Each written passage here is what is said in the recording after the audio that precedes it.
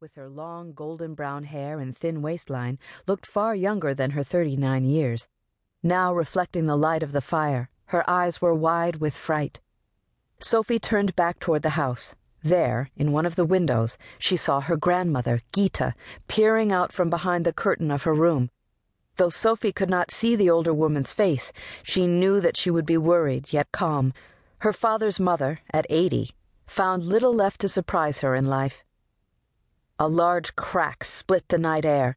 Sophie looked back just in time to see part of the barn's roof collapse in on itself, the wood crashing to the ground with a deafening roar. The flames paused only for a moment before growing even higher and hotter in intensity. There would be no chance to save the barn. Their closest neighbors were the Sanderses, but they lived a couple of miles to the north. Even if they had seen the fire, they would be far too late to help by the time they arrived. "What happened?" Sophie asked her brother. "How did it start?" "I don't know," Carl muttered, lost in the blaze. "Was it lightning?" I don't know," he said again. Sleeping peacefully in her daisy-filled dream, Sophie had not heard a storm, but that didn't mean that one hadn't occurred. Summer storms in Illinois could be unpredictable and violent, leaving much destruction in their wake. Her eyes scanned the sky, but she couldn't see any cloud other than the one the fire was making. The moon looked back at her, a crescent 3/4 hidden, as if it were trying to shield itself from the chaos below. A crowd of stars filled the rest of the heavens, like gawkers at an accident. If lightning had not struck, what caused the fire? In answer to her unspoken question, the night was split by another loud crack, this one coming from the corner of the house. Sophie's heart froze at the sight that awaited her. 3 men stood side by side, all of them wearing burlap sacks over their heads. Through the narrow eye holes they had cut, she could see nothing but a blackness she knew matched their intentions. All of them wore rough clothing, overalls spattered with grease stains and shirts peppered with holes. The one in the middle loosely carried the rifle that had fired the startling shot. "Goddamn Kraut bastards," he spat. In that instant, Sophie faced a horrendous truth. The men standing before her had set fire to the barn, and they had intended to herd the family outside because they wanted to do them more harm. "What is the meaning of this?" her father bellowed in his heavily accented English, his German origins coloring every word. "Are you responsible for this outrage?"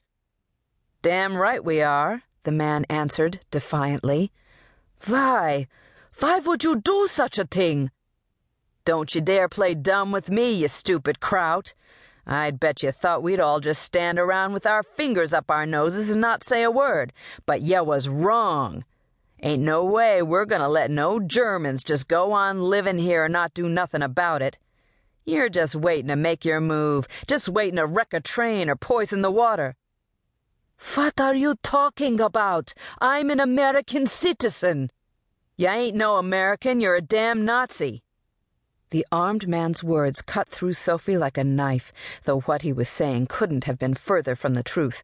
The Heller family had emigrated from Germany in early 1933, the same year that Adolf Hitler had become the chancellor of the nation. While many had believed Hitler's promises, Hermann had seen only danger. Their exodus had been fraught with peril, their reasons for leaving many. Settling in victory, Hermann Heller took great pride in considering himself to be as American as any of his neighbors. "I'm not a Nazi," he now protested. "The hell you ain't," countered the man standing just to the right of the one with the rifle. Smaller than his armed companion, he glanced nervously from Hermann to his ally, as if he were searching for approval. The man to the left of the gunman remained silent and impassive. From the way they behaved, it was obvious to Sophie that the one with the gun was in charge. "Just another Kraut lie," the leader said. With her heart pounding in her chest, Sophie closed her eyes tightly, as if by wishing hard enough the nightmare before her would just miraculously disappear. But when she opened them again, nothing had changed. Sweat glistened on her brow, not from the heat of the burning barn, but from fear. The fear of death. "Sophie," Hermann said sternly, "I want you to take Carl and go into the house."